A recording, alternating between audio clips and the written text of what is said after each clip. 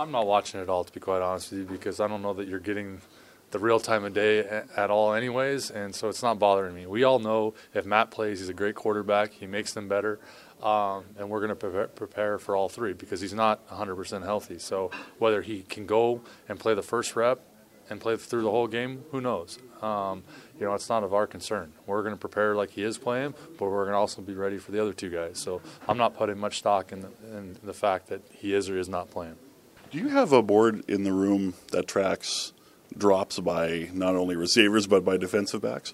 No, I don't personally. Okay. I don't think we've put up a team one, but I'm pretty sure each position group does pay close attention to who drops balls, which they should. They're professionals, and I think when they're doing that, they're holding each other accountable and trying to make them the best they can be. So obviously DBs don't have as good a hands as receivers in general, so because we all, there's an old adage in football that the DBs are the best athletes on the field. So if they could catch, they'd probably be playing receiver. But they got the knockdown stat. Well, that's true. That's a fail-safe stat. That's right. So either way, they're great athletes, and if they have boards up there that I'm unaware of, then that's great. How good has James Tuck been for this team on special teams?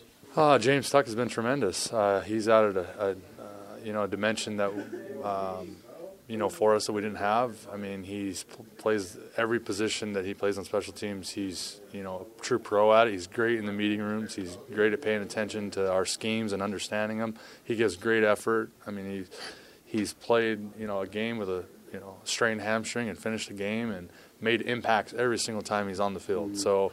Obviously in last game making a big hit for a caused fumble in a tight game, and we go on and score offensively right after that. So, he's done that all year for us since he's been here, and I think he's been a welcome addition, and obviously very pleased with James Tuck. It's interesting how things worked out because he was released and brought back because of the injury situation, and it's one of those good news stories. Yeah, the injuries. No, exactly. I mean, the great part about our year, and that's why I've long said it's not I don't look at it as a negative. I don't look at it as that way at all. I think our guys have gotten a lot of experience this way, and we face a lot of adversity because of it. But we've also done very well with that adversity. And James Tuck, was in that. We wouldn't have gone out to get him if we didn't have a need, and then we release him because of numbers, and then. He stayed in town and waited his time, and he was right back the next week. So, you feel good about players like that. And obviously he's shown his value now to us, and it's going to be hard to get James Tuck off our roster. So, as a coach, watching him come up with that play like he did last game, you were pretty fired up after because there was a big play at a big time? Absolutely. I mean, it's been huge. I mean, the media, whether they notice him in every game, we've noticed him for about 5 or 6 weeks. So we've called his name out. He's won our special teams award, I think, twice. It seems like every time we have a team meeting and I'm showing special teams plays throughout the week that I liked, that I enjoyed, he's always on there. So he's been playing tremendous for us all year, and for him to make a big play, an impactful play like that, I mean, it's just awesome. It fires everybody up, and he's capable of that on every play.